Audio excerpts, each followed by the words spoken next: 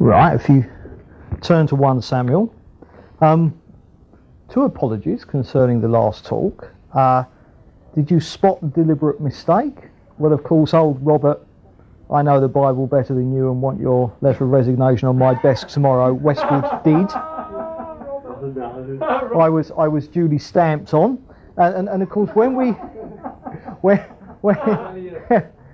it's funny because, you know, he'd done 3.5 months, he told me, without sinning, and then he goes and spoils it by stamping on my head about this. No, when we're doing judges, Othniel, judge number 1, was of course Caleb's nephew, not his brother. So Caleb, his nephew, not his brother. And secondly, the recording on the tape was not too good. I don't know what went wrong there, but it can be heard. It is listenable. So to hope that doesn't happen again. Right, okay, yes, well, of course, my letter of resignation will be before you duly. In the meantime, 1 Samuel, and this book starts right at the end of the period that the book of the Judges covered, and of course we saw that the time frame of the book of Ruth was in the time frame of the book of Judges. And so you get to the end of Judges. The story of Ruth has happened in the time of Judges, and then it leads straight on to 1 Samuel. So our time frame for this book is around 1100 BC. That's where we start off. And of course in Ruth last time as well we saw the highlighting of the Messianic family. And the Bible continues that theme now. It's established obviously that Messiah is going to be a Jew from the nation of Israel, but now through the book of Ruth it's been established that the family line, the actual tribe, is going to be Judah, and that particular family within the tribe of Judah. And of course what we're going to see today is the beginnings of the establishment of the kingdom of David. You know, David being sort of like Ruth was David's great blah blah blah grandmother, and of course Jesus came from the line of David. So we're kind of like now homing in on the actual Messianic family. And right now, chapter 1, and we have a Jew, guy called Elkanah, and he had 2 wives. One was called Peninnah, and the other was called Hannah. Now, Hannah was barren. She had no children. Peninnah did have children, and Peninnah gave her a hard time over it. So it was bad enough for Hannah not having children, but also Peninnah used to chide her in regards to it. And what she does is that because she's so heartbroken, and she's a believer, and she's so heartbroken about this, that she goes to the tabernacle in Shiloh, and the high priest there is the guy called Eli, and he was the high priest of that particular time, and he had 2 sons, Hophni and Phinehas, and they, as it were, ran the tabernacle. So there was Eli, the priest, and his 2 sons, Hophni and Phinehas. And off goes Hannah to the temple, to sort of seek the Lord about being barren, because she's so upset. And what she does is she prays that if the Lord will grant her a son, that she'll commit him to the Lord as a Nazirite. So what she's saying, Lord, if you give me a son, I'll have a prearranged kind of vow that he will be raised a Nazirite. And what happens is that Eli sees her. She's there in the tabernacle praying, and what she's praying silently, but her lips are moving. So her lips are moving as if she's talking out loud, but she's praying silently, and as a result of that, Eli concludes that she's drunk. She wasn't drunk at all, but Eli concluded that, seeing her there, with her mouth moving but no sound coming out. And just sort of chuck in at this point, in these days of so-called Toronto blessings, that when you get these rather strange things going on, that nowadays in the charismatic movement, virtually anything is kind of given biblical backing by the fact that at Pentecost the disciples were thought drunk. So, I mean, if you're jumping up and down on the spot roaring like a lion, this is no problem, because of course the disciples were thought drunk at Pentecost. So today we've got this anything goes. Well, I mean, as a sideline to this, here we have in the Bible a priest thinking that Hannah was drunk just for moving her lips. without any sound coming out. So I just chuck that in, that this kind of tendency amongst some Christians today to cover the most outrageous behaviour with, well, this is the Spirit moving because, on the day of Pentecost the disciples are thought to be drunk, and so it justifies anything. It doesn't at all. It's just daft. And but Eli, thinking she's drunk, goes over to tell her off, give her a ticking off. And but he soon becomes aware that far from being drunk, that she's actually in great distress and really seeking the Lord. And so he realises his mistake. Don't judge too quickly. She wasn't drunk at all, and she pours her heart out to him. He was the priest of Israel, and she just pours out her heart, how broken-hearted that she was. And so Eli pronounces a blessing over her, and he just prays that the Lord will really bless her. And as a result of that, before long, she's pregnant, and she bears a son. I mean, obviously, we're not talking virgin birth. Here. I mean, Elkanah, she obviously went home to hubby, and hubby had something to do with this. But I mean, the point is that she's not barren anymore. So she becomes pregnant and has a son, and they call him Samuel, which means requested of God. So, I mean, Elkanah and Hannah are very aware that Samuel was a gift of the Lord to them, very much as Sue and Steve are, sort of called their little Samuel. I mean, he's a real, requested of God as well, isn't he? And so what happens is that once little Samuel has been weaned, so that, he's kind of like probably, 3, 4, however old it is, Hannah and Elkanah take him to Eli in the tabernacle and hand him over to Eli, so that Eli is raising him from the word go as a priest to be in the Lord's service. Now, this doesn't mean that that Hannah and Elkanah don't have it's not that they give him away and never see him again. It's more like being at boarding school or something like that. I mean, of course, they'd have seen Samuel all the time he was growing up, and Samuel knew who his mum and dad were. But the point is, it's Eli who immediately raises him in the tabernacle to prepare him for serving the Lord. And so that's how chapter 1 ends. And then in chapter 2 you get a kind of the prayer of thanksgiving that Hannah prays, and just thanking the Lord for what he'd done. And she actually went on to have 3 more sons and 2 daughters. So sort of that was a real prayer answered. So she had plenty of offspring and certainly wasn't barren. And of course, to that extent, Samuel became almost like the first fruits that were given to the Lord. And then also in chapter 2, we get a bit of information about Eli's sons, Hophni and Phinehas, who are also priests with him. And we learn that they are completely corrupt. I mean, they are 2 real baddies. I mean, priests they may have been, but they are real baddies.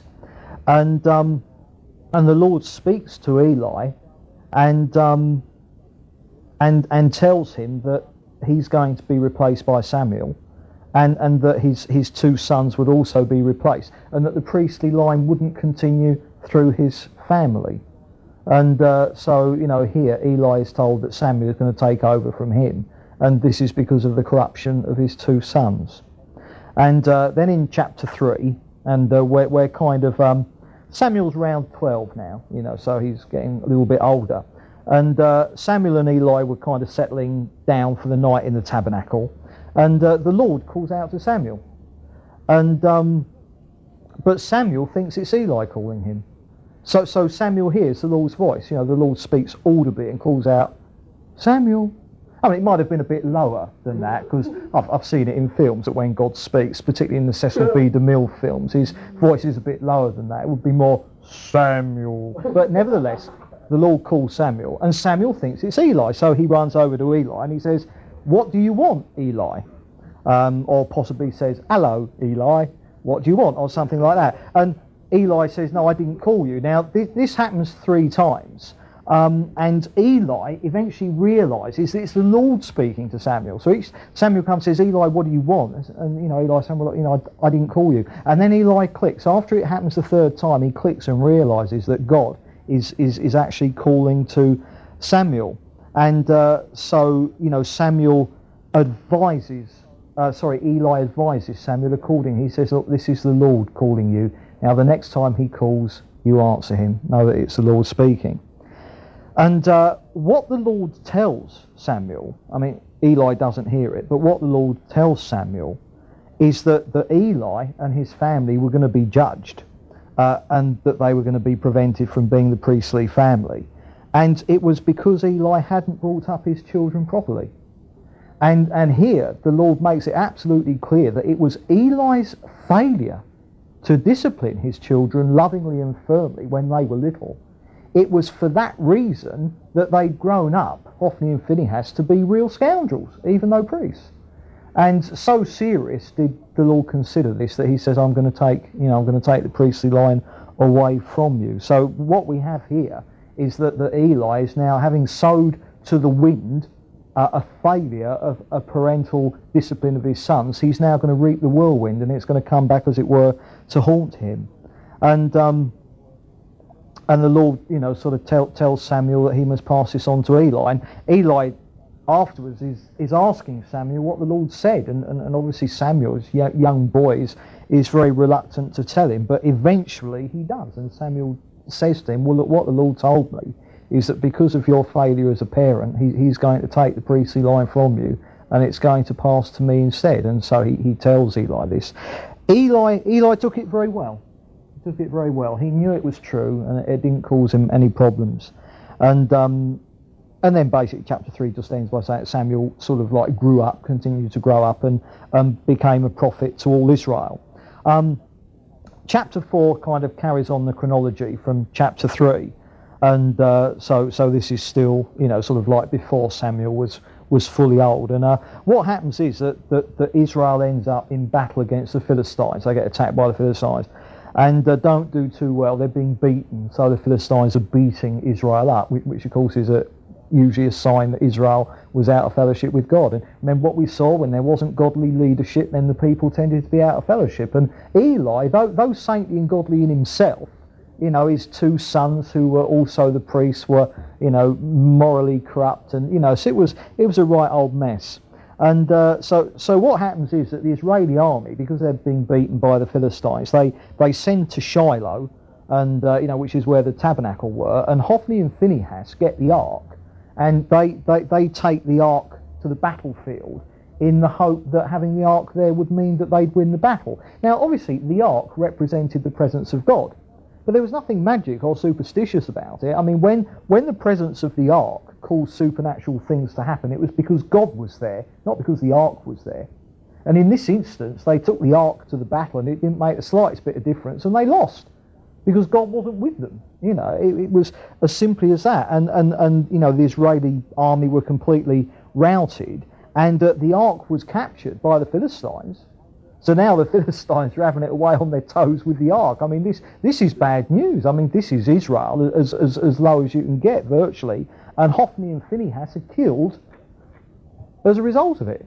So they've taken the ark to enable the army to win, and the Philistines have beaten them, killed Phinehas and Hophni, and taken the ark. So now Israel has lost the ark. Now, Eli is 98 years old at this particular time, and he hears the news that his children have been killed, and that the ark has been captured by the Philistines, and the Israeli army have been defeated.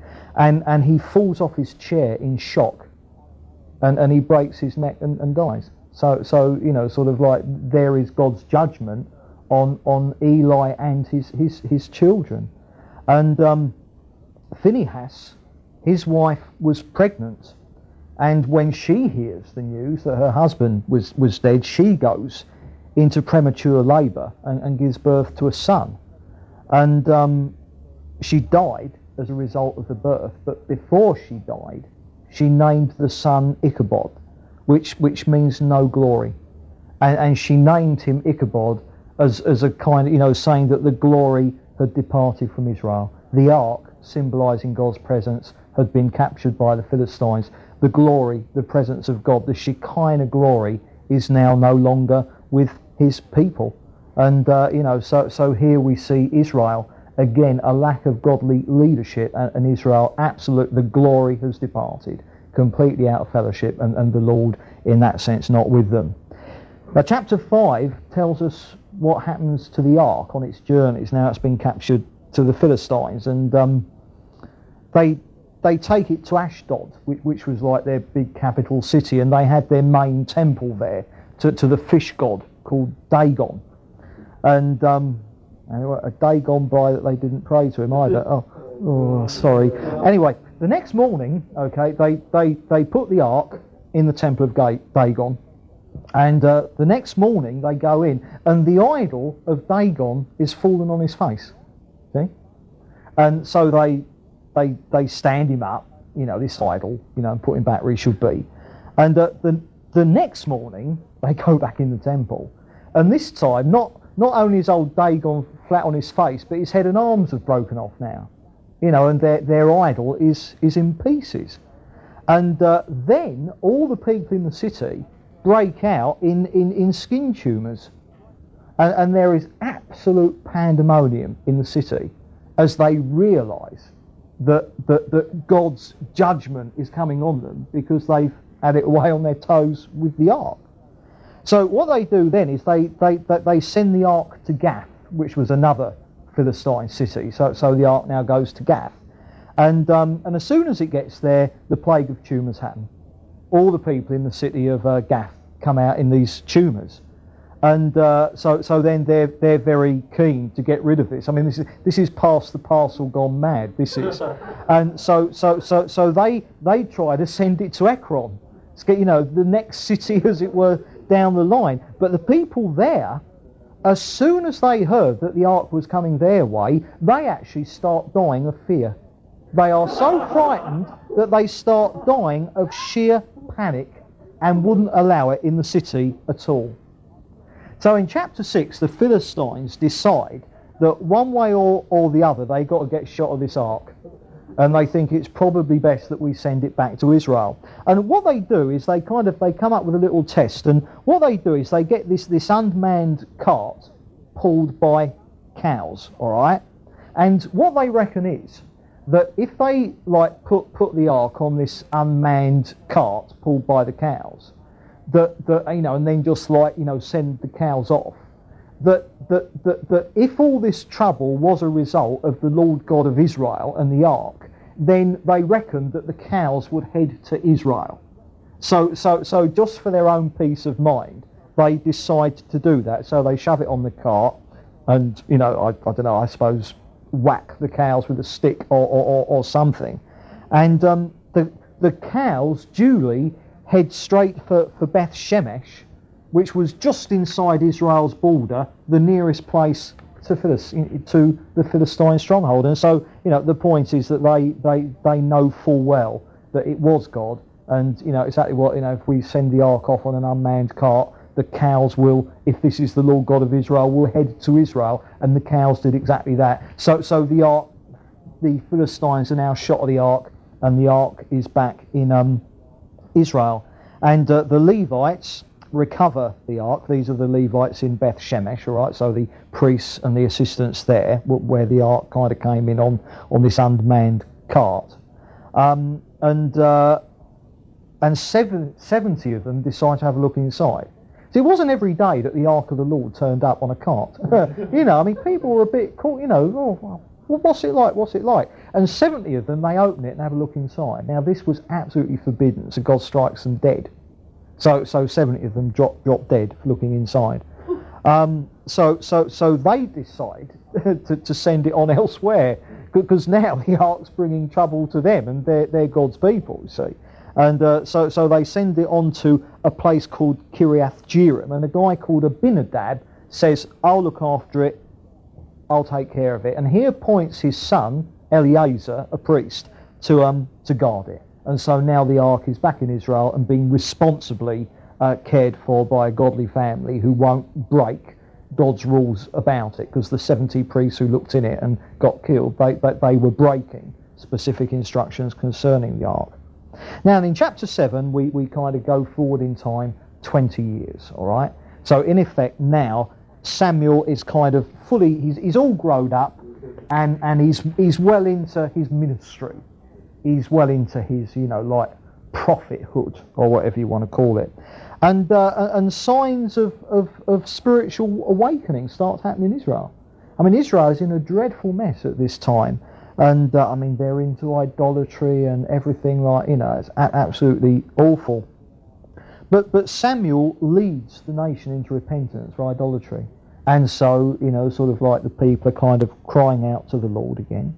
Very much the pattern that we saw in Judges, because now they've got godly leadership in Samuel. And now the people following the example of that godly leadership are coming back into fellowship with God. Whereas when it was Eli and his sons, the people followed the example of that bad leadership and therefore fell away from the Lord and got into idolatry. So again, we're seeing this important thing about, godly and strong leadership amongst God's people.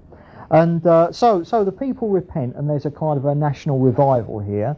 And then there's a Philistine attack. The Philistines come in and, right, let's do a bit of smashing Israel up. But this time, the Lord gives victory to Israel over them, because now they're back in fellowship. And in fact, the Israeli army, for the first time, now actually gain some of the Philistine land that they should have had in the beginning but didn't. Do you remember the Philistine land, Hampshire, down there? And do you remember that the tribe of Dan had been apportioned Philistia down in Hampshire, all right, or Hampshire with an H if you're posh. And but they couldn't beat them. And so what the tribe of Dan did, rather than stay down there and persevere, they migrated as far away as they could possibly get from the Philistines and went up to the Norfolk coast around Cromer, didn't they?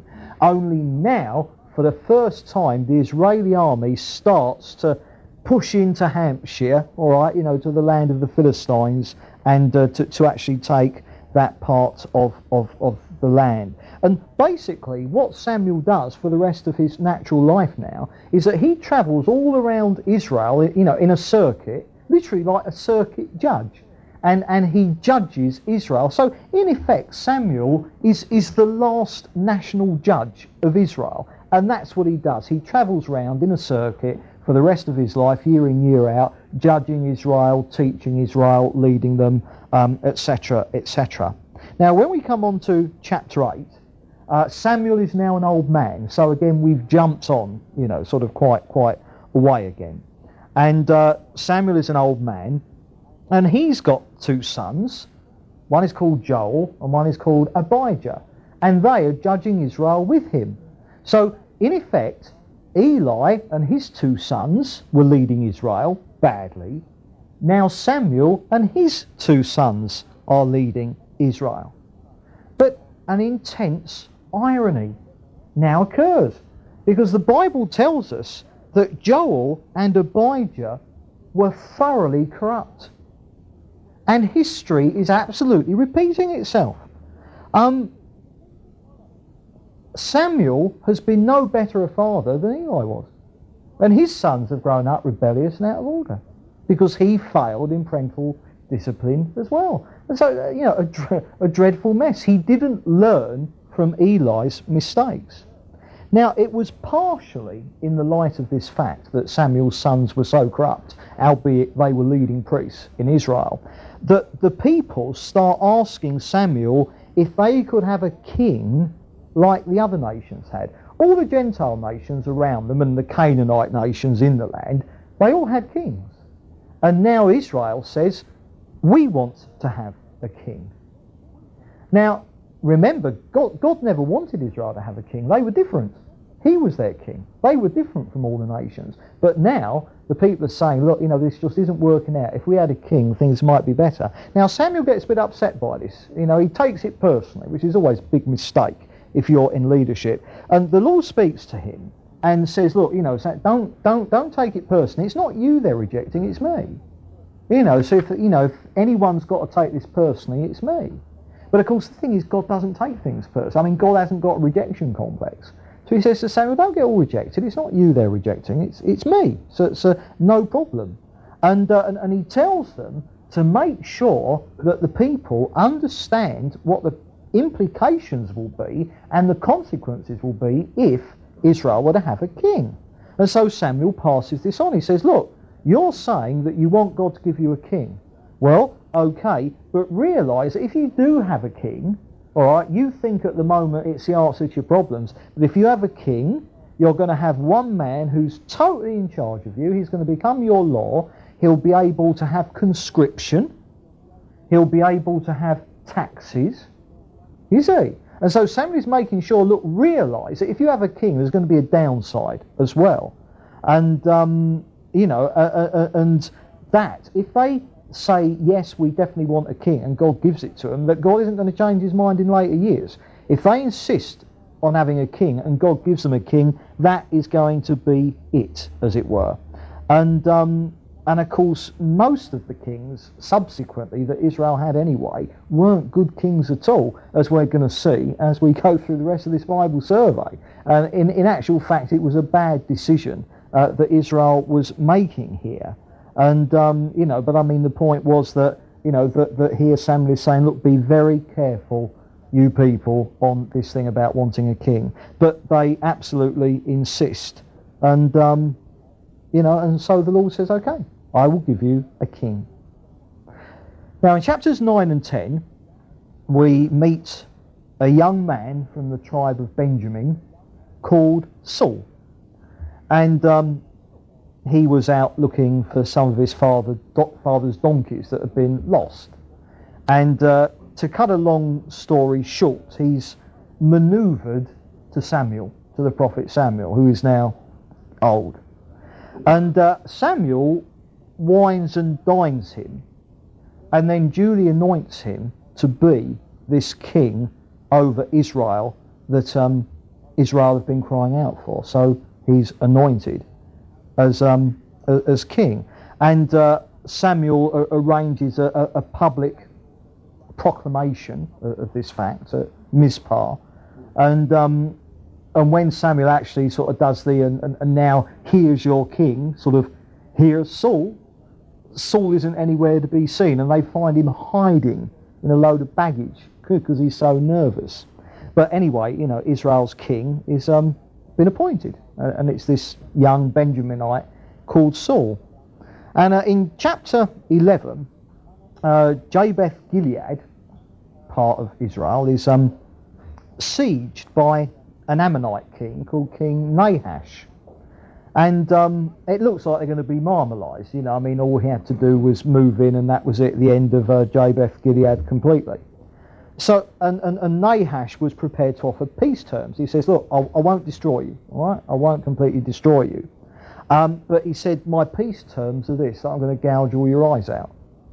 So some peace terms, all right, Basically, they got a choice, I'm going to destroy you, or I'm going to just gouge your eyes out. You make the choice. And, so, this was, sort of not a good position for Jabesh Gilead to be in. But Saul hears of it, all right? And he gets an army together, and so off they go to Jabesh Gilead, and they completely marmalise Nahash and the Ammonite army. And so God gives them kind of like, a great victory over the Ammonite king. And this kind of really kind of shows the people that Saul is God's choice to be their king. And in chapter 12, you have Samuel's farewell speech to Israel as their leader. Because, of course, he's been leading Israel up to now as a prophet. So we've had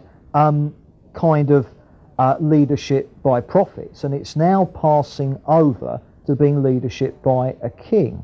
And what he does is that he just runs through their whole history, from their deliverance from Egypt and, sort of like through the wilderness and the period of the judges, all right? He just takes them through their history. And, so they can see how, the record they had of unfaithfulness. And he draws their attention to the basic evil of the fact that they were wanting a king. And it was a basic evil. God had granted it to them. That's what they wanted. But the point is, Israel at this point, politically, moved, now get ready for two technical terms here, I'll explain it, from what is known as a prophetic theocracy. Now, a theocracy, a democracy, all right, is when the people are king. A theocracy, theos, God, is when God is king. So a prophetic theocracy meant that God himself was Israel's king, and he ruled via the agency of men and women who were prophets and brought his word directly. That has been what's been happening so far. Moses was a prophet. Joshua was a prophet. All the judges were prophets, all right? Now they're moving away from that into monarchism. Monarchism, a monarchy, being that a man is king or a woman is queen. And they're moving now into a different political situation. And the point is, a monarchy removes God by one point. You see what I mean? Rather than God being king, now there's a man who is king, and the idea is for God to be sovereign over him. Although we'll see as we go through the rest of the history of the Old Testament that very often it didn't work out like that. And, so the point was, Samuel reminds the people that they're not into God's best here, all right? They're in God's what you might call allowable will, because God says, okay, yeah, I grant you your request, have a king. But it wasn't God's best. But he assures them as well that the Lord hasn't rejected them because of it. Remember, God doesn't have a rejection complex, all right? There are times when we reject him, aren't there? Every time we sin, we reject him. Well, praise the Lord, he doesn't take it personally, so he doesn't hit back. He just loves us all the way through it. So, the Lord isn't taking this personally, and but Samuel does remind the nation that God has the power to sweep both them and any king they have away if they get into really bad unfaithfulness to him. Right, now in chapter 13, we are introduced to Saul's son, Jonathan. And Saul and Jonathan lead an offensive against the Philistines, and it goes badly. So this is fairly soon afterwards, and sort of like thus far Saul has kind of had victory in battle. Now it's going wrong, and so he withdrew from the battle. He pulled his army back. Now there was a prearranged sacrifice, a special sacrifice that was going to be performed at Gilgal. Remember, Gilgal was the base camp throughout the campaign of the conquest of Canaan, and there was a prearranged burnt offering to be done by Samuel, and so they break off the battle in order to go for that. But Samuel didn't turn up at the appointed time. Now it's important to realise that only Samuel, only a priest, was authorised to do this sacrifice. Now Samuel didn't turn up when he should have done. He was delayed. And so Saul went ahead and did the sacrifice himself. Now that was a great evil because he was not a priest. He was forbidden. King he might have been, but he wasn't a priest. He wasn't a Levite, all right? And he wasn't, of the line of Aaron at all. And this thing that he did was great presumption. And then Samuel turned up, saw what Saul had done, and tells him that because of such disobedience, such blatant rebellion against him, that God was going to take the kingdom from him and give it to a man after his own heart. So he's saying, Saul, you're not a man after God's own heart, and God's going to take the kingdom from you and give it to a man who is after God's own heart. And also at this point, we're told that the Philistine oppression of God's people up to this point was so severe that in fact Saul and Jonathan were the only two soldiers who actually had swords and spears, because the whole economy of Israel had collapsed. There were no metalwork facilities because of the continuous oppression of the Philistines. And in fact Saul, at this point Saul, Jonathan were the only ones with armour, swords, anything like that at all. I mean, that changed very much from this point onwards, but that just shows us the devastation that Israel was living under at this particular point in their history. And right now in chapter 14, we home in on Jonathan now. This is Jonathan, Samuel's son.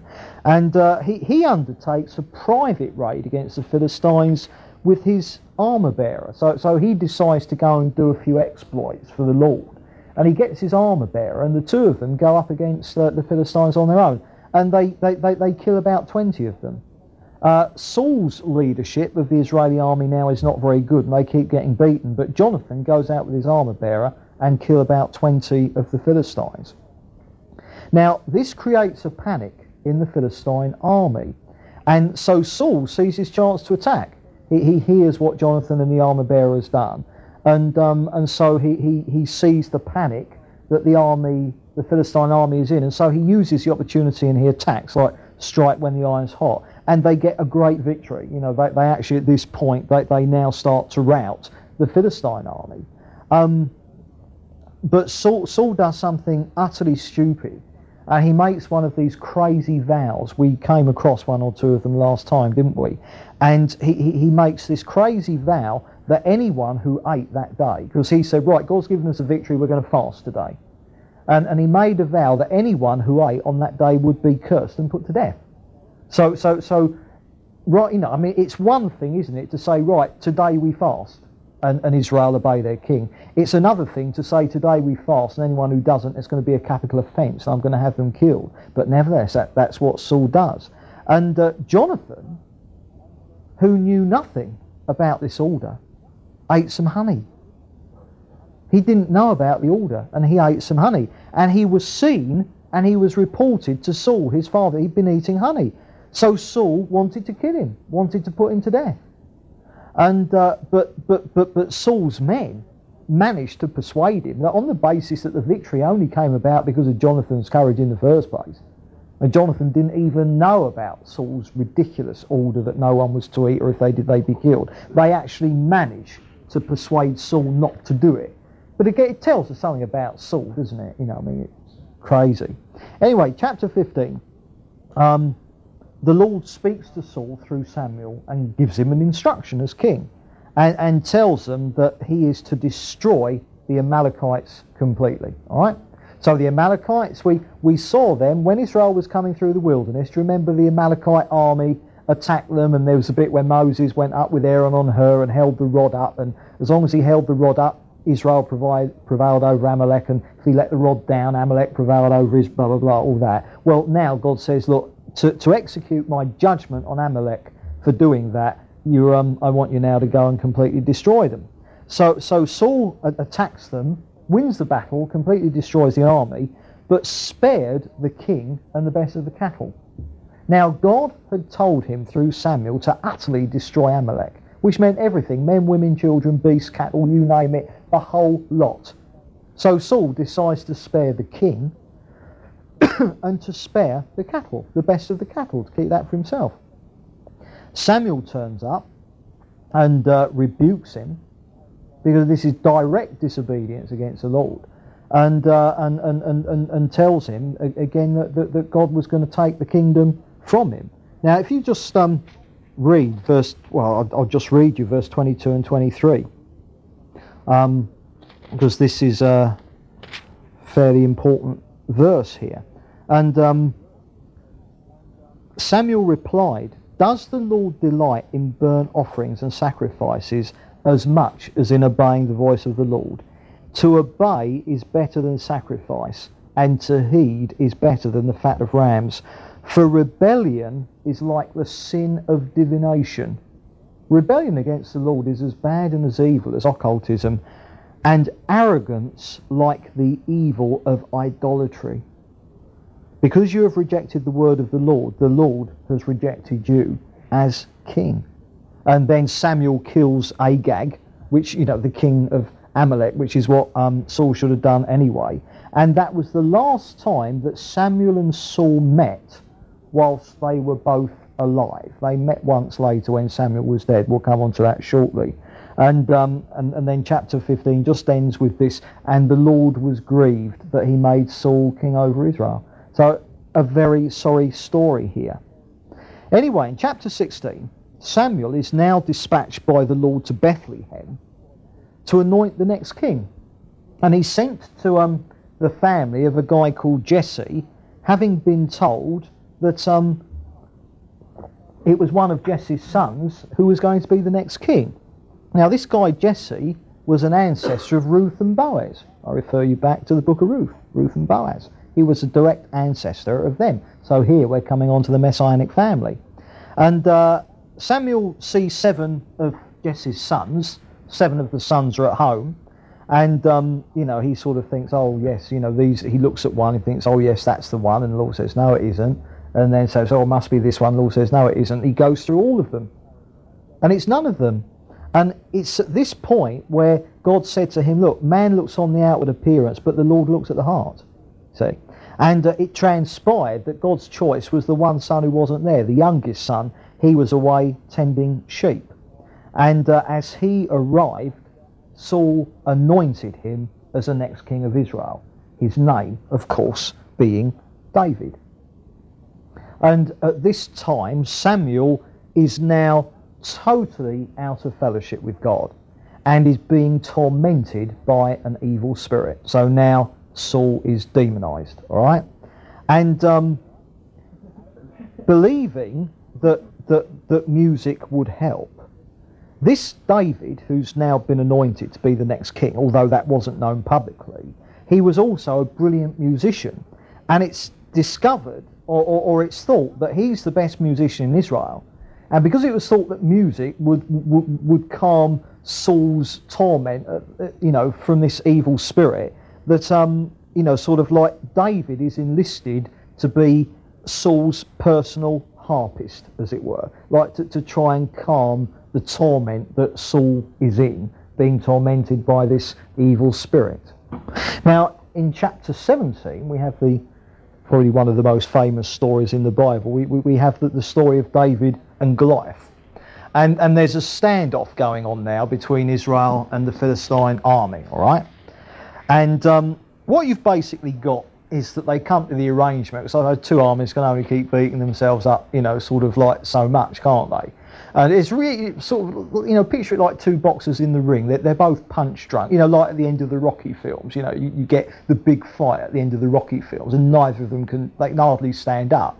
Now, what you've got here is they come to the arrangement, right? The Philistine army, basically, they say, look, we'll do this. Rather than all charge at each other and kill a few thousand on each side, we'll have a champion, all right? We'll put forward a champion, you put forward a champion, all right? And whichever champion wins, then his army has won the war. This is kind of like you just have two people fighting rather than the whole of the armies, all right? And, so I mean, Israel are kind of standing there now gulping, because the Philistine champion is this flipping great big giant. And there's no one in the Israeli army who fancies going up against him. So you've got this standoff, all right? And you've got Goliath, the Philistine champion, like goading Israel, saying, well, come on, who's going to come and fight me in that? And then David, little David, he'd been out tending sheep. He was sent by his dad, to go out and see how his brothers were doing. So he's coming now to the battle site, as it were. And he sees what's happening, the Israeli army frightened of, the Philistines and this Goliath chappie. And so what he says, who is this uncircumcised Philistine who defies the army of the living God? So this guy's showing a bit of faith here that the rest of Israel didn't have. But his older brother heard him say this and retorted with, I know how conceited you are and how wicked your heart is. And that happens when faith is spoken amongst unbelief. Unbelief has to have a go at the faith and put it down. You see, because faith convicts unbelief.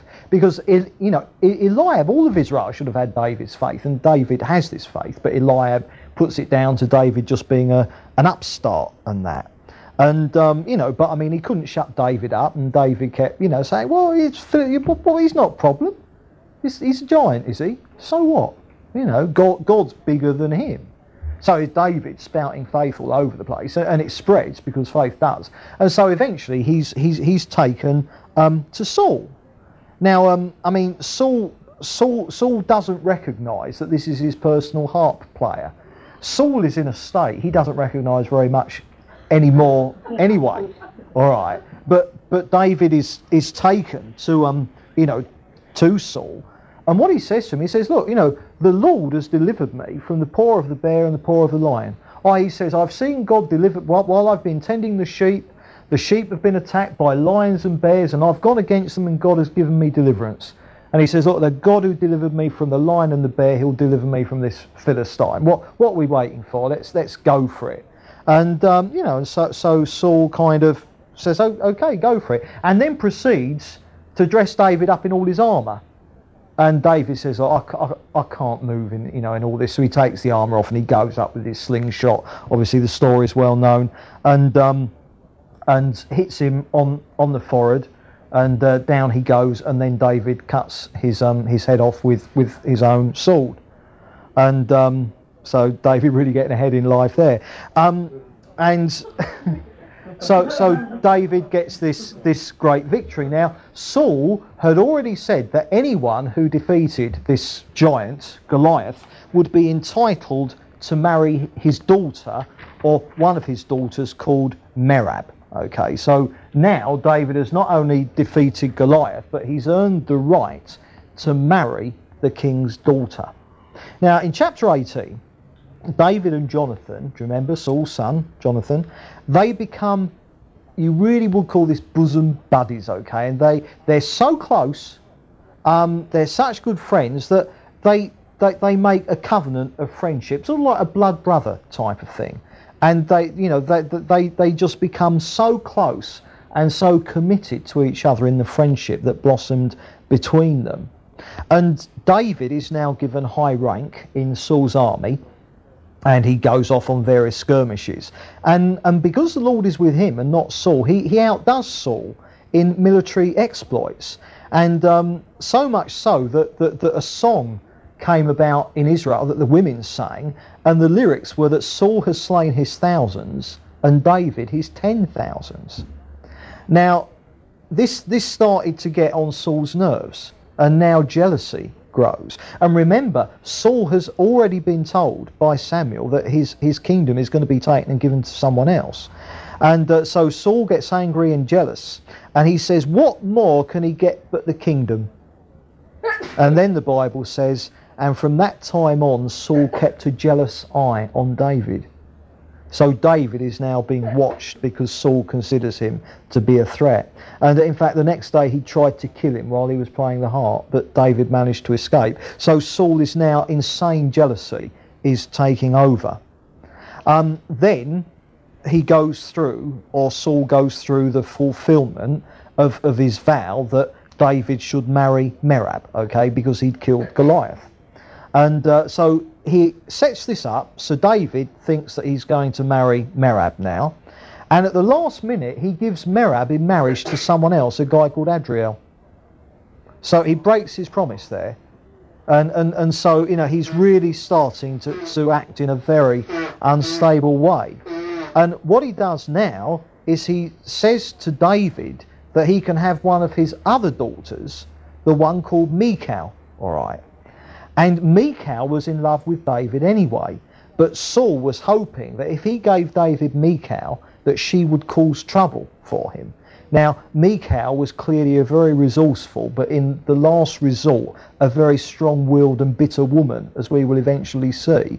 And although she loved David, Saul gave her to David, hoping that she would, end up turning against him as her husband and do him damage. Because Michal was a daughter rather after Saul's own heart, as we're going to see. And so what Saul does is he says, right, you can't have Merab, like I said, I've given her to someone else, but you can have Michal. But the condition is, all right, that you've got to bring me the foreskins of 100 Philistines. Now, obviously, he said this in the hope that as David was doing it, he'd get killed. Hoping, for David to go up against 100 Philistines, he'd get killed. That was what he was hoping. But in fact, what David does is he goes out and he comes back with 200 Philistine foreskins. So, good grief, it makes your eyes water, doesn't it? But that's what he did. And, so as a result of this, he marries Michal. And the irony of the situation, this is God's judgment on Saul, is that Saul's son and daughter both love David. His son Jonathan is his best friend, and now his daughter is married to him, in love with him. And all the time Saul is growing more and more afraid of David and more paranoid about him. In chapter 19, we get more attempts by Saul to kill David. And what would happen is that every now and then Saul would just snap and he'd go off his head and he'd try and kill David. He is so jealous of him. he has got such hatred in his heart for him. But on each occasion, Jonathan and Michal in cohorts managed to rescue David. But eventually David realises that he has to flee. That there's no way he can stay in Jerusalem and be safe. And so what he does is that he flees to Samuel, who at this point, now a very old man residing at a place called Ramah. David flees to him, Samuel being the only person he really felt he'd be safe with. And then the two of them went off and they stayed at a place called Naioth. Now, on 3 different occasions, Saul sent men after David, found out where he was, and sent a band of assassins to kill him. Only the first lot that Saul sent, they got to David, and instead of killing him, the Spirit of God came on them and they prophesied. They couldn't kill him. So they went back and reported. Saul sent another lot, the same thing happened to them. Then he sent a third lot. These are trained soldiers sent to kill David, and they get there, and instead of killing him, they prophesy. David is being protected by the Lord here. So Saul, getting fed up with this, goes himself to kill David and ends up prophesying. Can't kill him. So, this really is being thwarted by the Lord at every turn. Right, chapter 20. David, who has no hatred against Saul at all. David wanted to be friends with Saul. He uses Jonathan as a go-between to try and find out just what the situation was between him and Saul, because David couldn't really work out why it was that Saul was trying to kill him. And so he uses, Jonathan as a go-between, but eventually, as a result of these kind of negotiations, him and Saul via Jonathan, David realises that the situation is completely irredeemable, that there is no possible way for there to be reconciliation between him and Saul, because he realised that Saul is utterly and totally determined to kill him. So as a result of that, David knows that he now has to flee and become an exile. Now remember, he's been anointed king. What's happened to him since he's been anointed king? Has he kind of got the promise of God and the next day, wow, it's fulfilled and now here he is, King of Israel? No. He's now becoming an exile from the very country that he's supposed to be king over. And, so he knows now that his future is going to lie in being an exile. And one thing to note here is that this friendship between David and Jonathan, notice the selflessness of it. Now, this is what friendship is. A good friendship is selfless, particularly with Jonathan. You see, Jonathan was Saul's heir. When Saul died, Jonathan would have been the next king. And yet here is Jonathan completely committed to David, knowing that he's going to be the next king. You see what I mean? And Jonathan, in his love and commitment to David, is completely selfless. He's prepared to sacrifice himself being king in order that the right and the good be done. And so in effect he's surrendering his heirship of the throne of Israel to David, because he knows that God is with David and not with Saul. Now that is selfless friendship. That is the basis of all true friendship. Now in chapter 21 we're told that the tabernacle and the ark, remember the tabernacle was like the mobile tent, wasn't it? And the ark had now been relocated, all right, to a place called Nob, all right. So try and get a handle on that, all right. A place called Nob, and just northeast of Jerusalem, and the high priest there was a bloke called Ahimelech. So what David decides to do now initially is he flees there. Thinks, right, okay, maybe I'll be safe. I don't particularly want to leave Israel completely, but maybe I'll be safe there with Ahimelech in the tabernacle, blah, blah, blah. And but David didn't tell him that he was fleeing from Saul. In fact, he lied to him, made out that he was on a mission for Saul. Now, I think he does that to protect Ahimelech. So Ahimelech hadn't ended up, as it were, sheltering him, knowing that he was on the run from Saul. That's why David lied to him, I'm sure. So Ahimelech kind of looks after him, believing what he says, that he's on a mission from Saul. And it's at this point that Ahimelech gives him the consecrated bread from the altar, all right, Jesus referred to that, and also he gives him Goliath's sword. Now, Goliath's sword had been kept in the tabernacle since David had used it to actually kill Goliath, and so now David gets that sword, and he's got that now for his own personal use. But while David was there, he was spotted by a real nasty piece of work called Doeg. Now, Doeg was an Edomite, and he was Saul's chief shepherd, all right? Typical of Saul, this, having a Gentile for a chief shepherd, and particularly a nasty piece of work like him. And so Doeg, the Edomite, and you'll see what a nasty piece of work he is later on, spots David and sees that he's there at Nob with Ahimelech. And so David, knowing he's been spotted, he moves on, and he hides in the Philistine city of Gath. He now moves out of Israel completely, and he thinks, I'll try my luck with the Philistines. But he was recognised, and as soon as he was recognised, he was captured and taken before the king, who was a bloke called Achish. But what he did, because he was in trouble now, he was in real trouble, what he did is he feigned madness. And he sort of like crawled around on all fours, and he drooled and dribbled and, things like that.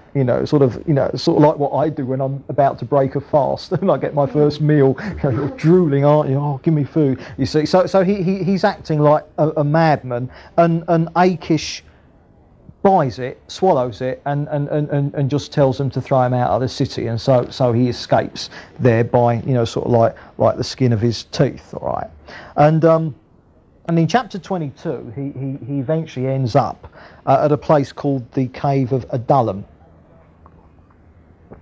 And he's joined there by his family and by 400 other people who eventually become his army.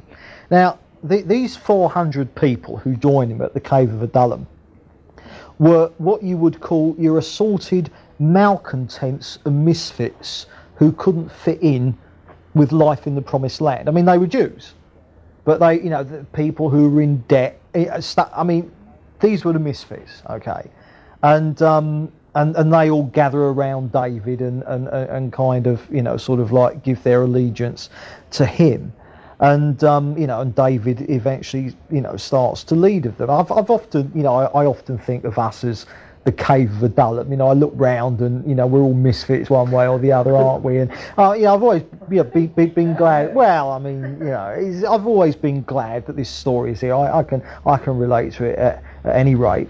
And so he's got these 400 people around him, and he decides to send his mother and father to the king of Moab, and ask him to look after them. Now, remember, all right, that David's great several times more grandmother was a Moabitess, Ruth.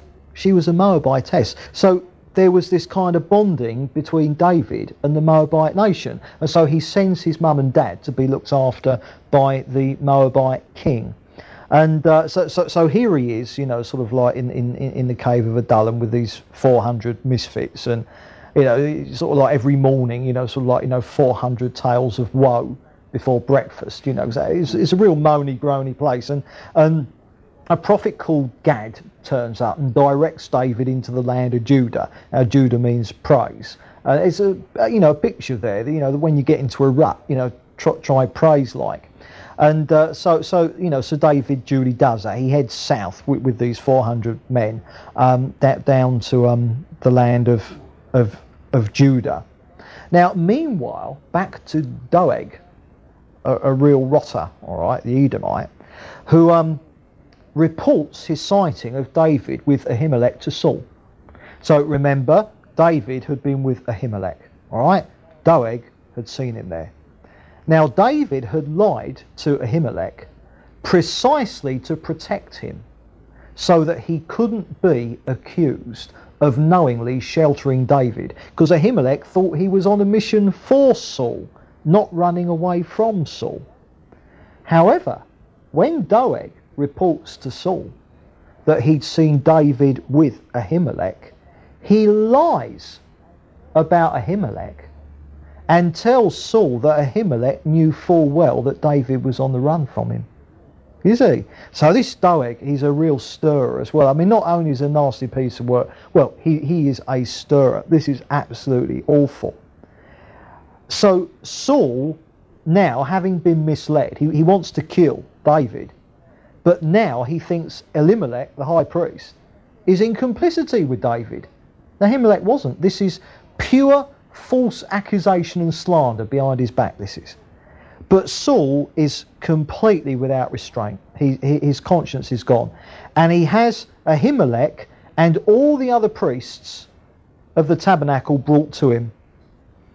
And he orders their execution. Summary execution.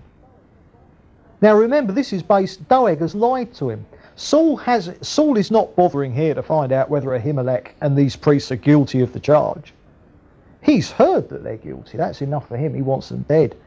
Because it's all to do with David. This is the hatred that's eating his heart out. And but his soldiers won't do it. They're just too frightened.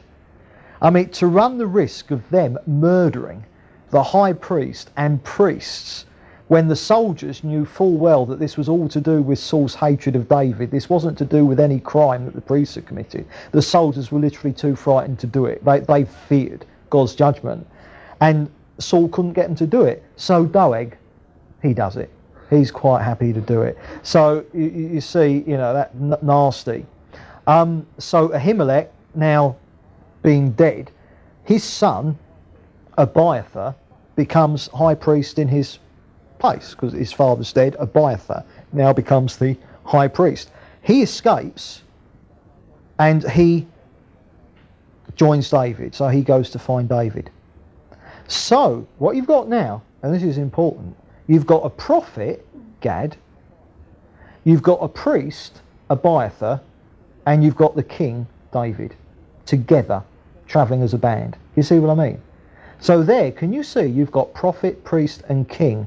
You've got the typology, the messianic typology of David's reign. David's reign is a symbol of the messianic reign. And here, prophet, priest and king is exactly what Jesus was, all rolled into one. Okay, so you can see the messianic symbolism really coming through here clearly.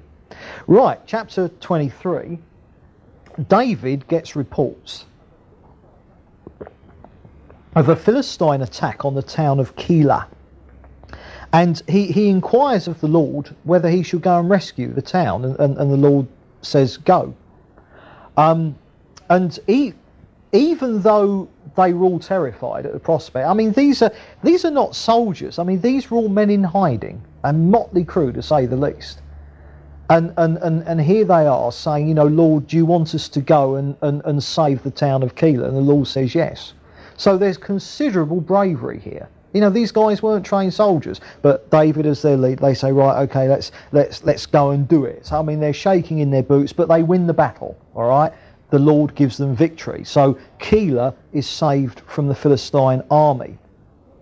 They then hear that Saul has found out that they're at Keilah and is on his way, because the moment Saul got a report of where David was, I mean, he was on his horse and he was away after him. Saul lived for one thing now, and that was to kill David. And so they hear that Saul has found out that they're there and is after them. And the Lord also told them that if they stayed in Keilah, the men of Keilah would hand them over. I mean, some thanks. They've saved the men of Keilah. And the Lord says, get out of Keilah, because when Saul gets here, those men who you've saved are going to hand you over to the king. And so, they think, right, time to have it away on our toes, and off they go. And now he's got 600 men. So he's actually picked up a few from Keilah now. So, David now leads an army of 600. And they end up in a place called Horesh, which was in the desert region of Ziph, which is down in Surrey, okay. And Jonathan finds them there, and he manages to locate them, and he pledges official loyalty now to David as his king. So there you've got the selflessness. Jonathan was the heir to the throne. Saul was the king. He was the king's oldest son. He was the heir to the throne, but now he pledges official loyalty to David as his king. And he tells him that Saul, his dad, knows really that David is going to be the king as well. So even though Saul is desperately fighting against David, Saul knew in his heart what was going to happen. You can't fight God and win. You just can't do it. And but the men of Ziph tell Saul where David was. So I mean, David, wherever he goes, the Jews are ratting on him to Saul. I mean, he's not having a very good time here. And so Saul starts tracking him again, and he's just about to find him when there's a Philistine incursion elsewhere in Israel, and so Saul has to go off with the army and deal with that. So David was saved there, because just as Saul was about to get him and his men, they had to go off to sort out, a Philistine incursion elsewhere. And eventually David made his base at a place called En-Gedi, which was down the southwest of Israel. Right, now in chapter 24, Saul tracks David to En-Gedi, finds him, locates him, and goes after him. But David found out in advance that he was coming. The Bible doesn't give us any details of this, whether this is because of, espionage network or whether it's the Lord telling David. It just gives this that, Saul finds him and David knows that he's coming, blah, blah, blah. And David hides in this big cave with all his men. Must have been big because there's David and his 600 men in this cave, all right, hiding. Now, Saul goes into that actual cave to relieve himself. All right. So I don't know whether he's a bit itchy and wanted a scratch or something. I mean, the Bible it just says he went in there to relieve himself, and not realising that just a bit further in the cave there's David and 600 men. You see. So what happens now is that David, because it's pitch black, David he creeps up. And he cuts a bit of Saul's robe off without Saul realising it. Albeit his conscience struck him even for doing that. Yeah, because Saul was the appointed king. So, so David knew that he'd done wrong even doing that. But when Saul left the cave, David followed him out, albeit a safe distance. And what he wanted to do was to use that incident in order to reassure Saul, so that Saul could know that David didn't want to hurt him, because Saul was paranoid about David. And David wanted to demonstrate to Saul that he could have killed him there in the cave, but didn't. And so he says, look, Saul, I cut this off your robe. I could have killed you, but I didn't. You have nothing to fear from me at all. And Saul goes all kind of soft and gooey and repentant, and he talks about David, my son, and I've been so silly and all this kind of stuff, and tells David that he understands that he is going to take over to him from the king. And he asks him, he says, and when you do take over the kingdom, promise that you won't cut off all my descendants. And David agrees not to do that. Now, chapter 25 starts off with the death of Samuel, okay? So, bye-bye Samuel. He's off the scene, although we're going to meet him again shortly. And David and his men, by now, are acting as a kind of independent police force in Israel. And they're protecting homesteaders and farmers in the region where they were from bandits and wandering armies. So the point is that David and this army, although they're exiles, blah, blah, blah, outlaws, bandits, they're actually the good guys. What they do is they patrol Israel, protecting innocent people from bandits. So you've got a real, not quite a Robin Hood kind of situation, but that kind of thing. Now, one farm that they kind of kept an eye on belonged to a bloke called Nabal. And he was married to a woman called Abigail, who was very beautiful and very intelligent. Nabal, however, wasn't a very nice bloke, as we're going to see, and he was also very rich. Now, what would happen was that because David and his men were protecting these farms, they would ask the people who they were protecting to contribute to their well-being. Now, we're going to make something clear. This isn't David running a protection racket, all right? This is David and his men protecting these farmers from foes other than himself. A protection racket is when you say, I can protect you. You know, if you pay me, I can protect you. It's like, oh, who from? Me. You see? Now, with David, he and his men were honestly protecting them from marauders and, you know, invading armies, blah, blah, blah. So what they do is, as was their habit, they said, you know, could you spare us some provisions, you know, for us? Now, basically, Nabal tells them where to go, but not very nicely. He's not a very nice chap. So Nabal really gives them the old heave-ho and tells him what he thinks of them. Now, the men report back to David and they tell him what Nabal has said. Now, David is so angry, he wants to kill Nabal. This is quite wrong. It's quite wrong that he wants to, but he wants to. And he sets off to kill Nabal. He considers it so, because this bloke has been so rude as well. And you know, happy to accept their protection, but not willing to give them food. David decides he's going to kill him, which would have been murder. However, a servant overheard the meeting between Nabal and David's men and knew that there was going to be trouble, because obviously he knew what his boss Nabal was like, blah, blah, blah. And so he goes off to Abigail, Nabal's wife, and tells her. Now what she does, because she weren't stupid, she was a good woman, she takes provisions to David. She gets a load of stuff, all right, and she goes and finds David and apologises for her husband and says, look, I'm sorry for what my husband said. Here are the provisions that you ought to have. And she says, my husband is as his name says. Now, Nabal means fool. It's a Hebrew for fool, and Nabal was. He was an absolute blithering idiot, all right. Now, David was eternally grateful to Abigail because she prevented him from committing a murder. Because she turned up with the provisions and apologised, obviously David didn't carry through his threat of killing Nabal, so she had saved him from murdering Nabal, and he was profoundly grateful because she saved him from his own sin, if you see what I mean. And Abigail then goes home, but she can't tell Nabal that night what happened because he was drunk, all right. But the next morning, when he sobered up, she told him that she'd been to David, blah, blah, blah, and that David was going to kill him, but now he's not going to because she gave him food and apologised. And his heart failed him. And the Bible says he became like a stone and died a few days later. You know, and so there was God's judgment on Nabal. He died. And, you know, the upshot or the end of that particular bit is that David married Abigail. So, you know, I mean, that worked out very nicely for David, didn't it? And he'd also picked up another wife called Ahinoam. Michal, who was his wife at home, who Saul's daughter, she had been given to someone else by Saul.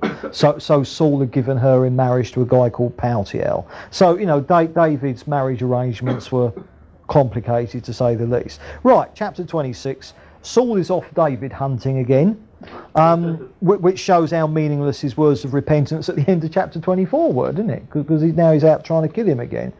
You can get words of repentance, which proves to be words, which is why, you know, the Pharisees, by, you know, John the Baptist, were told, you know, show works that befit repentance. Don't just say I'm sorry, be sorry. Do you know what I mean? Slight difference there. Now, what happens is that David sneaks into his camp and with his cousin, and while Saul was asleep. Now his cousin Abishai wanted to kill Saul, but David wouldn't let him. And so what David did is he took Saul's spear and water jug, left the camp, and then from a safe distance wakes them all up to demonstrate again that he meant Saul no harm. He says, look, I've got your water jug and that, you know, look, I could have killed you, but I didn't. You're quite safe from me. And in fact rebukes Saul's men for not taking better care of him. Because he says, if I could get in the camp, anyone can. And then once more, Saul goes all soft and gooey and spouts meaningless words of repentance and I love you, David, and oh, I'm so sorry, I've been such a fool. And it's all a load of rubbish.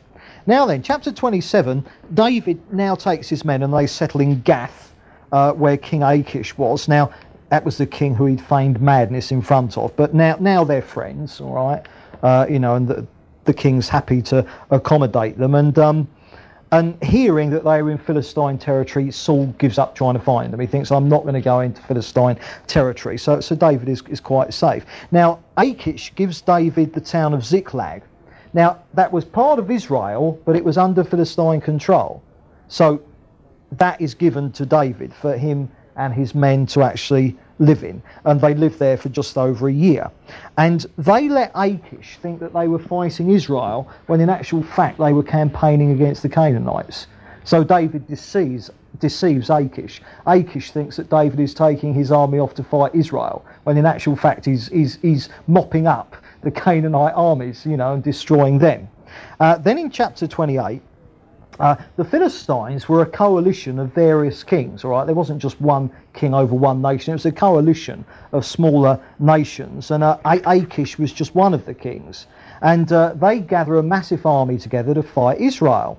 Now, this terrifies Saul, and he seeks the Lord to get assurance of victory. But of course, he's out of fellowship. God won't speak to him. So what he does is he goes to the witch of Endor, a spiritualist, an occultist, and asks her to bring Samuel back from the dead so that Samuel can tell him whether or not he's going to win the battle. Now, Saul knew how wrong this was, because he'd put all the spiritualists out of Israel years earlier. And but do you remember, back in chapter 15, Samuel said to him, rebellion is the sin of divination. And now Saul's doing that. He's divining. He's going to an occultist. And to the witch's horror, because she wasn't expecting it, she traded in demons. But Samuel actually appears. He comes out of Sheol, paradise, the believer's compartment. And this being the exception that proves the rule, because the witch was amazed that it was Samuel, because the dead don't return. This was the exception to prove the rule. And basically Samuel says to Saul, look, tomorrow you and your sons will be with me. So they were saved, but it was the sin unto death. Now in chapter 29, David and his men are in a bit of a predicament now, because they're supposed to fight with the Philistines against Israel. So how will the Lord get them out of that? Because they're fighting now with the Philistine army. Well, what happens is that the other Philistine kings tell Achish that they don't trust David and his men, and tell Achish to send them away. So he duly does that. So David and his men are kind of saved from that rather embarrassing situation of having to fight against Israel with the Philistine army. Now in chapter 30, David and his men return to Ziklag to find that the Amalekites had raided it and carried off their wives and children. So what they do is the Lord tells them to go after them, which they duly do. 200 of his 600 men are so exhausted that he leaves them behind and goes with just 400. And they find one of the Amalekite slaves who've been left for dead, but the slave leads them to them. And so they beat them all up and get everything back, blah, blah, blah. And that works out well. But once back in Ziklag, the 400 didn't want to share the goods with the 200 who had stayed behind. But David was very much all for one and one for all. He says, no, we're going to share anyway. They were honestly too tired to come and fight with us. So there's a kind of retrieving all their wives and possessions, because the Amalekites had invaded and carted them off. So that we see David very much all for one and one for all there. And then in chapter 31, meanwhile, the Philistines had defeated Israel. The Israeli army had lost. Saul's sons have died in the battle, including Jonathan. All right, so they're dead. So Samuel's prophecy the day before, when he came up from the grave, up from Sheol, has become true. And Saul is fatally wounded by an arrow. And he asked his armour bearer to finish him off, because he wanted to make sure he was dead before the Philistines got their hands on him, but the armour bearer wouldn't do it. So what Saul does is he falls on his own sword and committed, suicide, because he didn't want the Philistines to actually kill him. And then his armour bearer, immediately after Saul had committed suicide, his armour bearer committed suicide as well. So that's the end of 1 Saul. Now 1 Samuel, 1 and 2 Samuel were originally one book. But it's as the years have gone by, it's divided into 2. David has become an exile from the people he was to be king over. We see that God is preparing him for his calling through all the trials and tribulations that we're seeing him go through. So he's not king yet, okay? But next time, when we come on to 2 Samuel, we will see the actual reign of King David. I'm sorry that last few chapters I've had to belt through them much faster than I planned, but that's because time is running out, so sorry about that. But next time we come back to Samuel, the actual reign of King David. So we'll finish it there.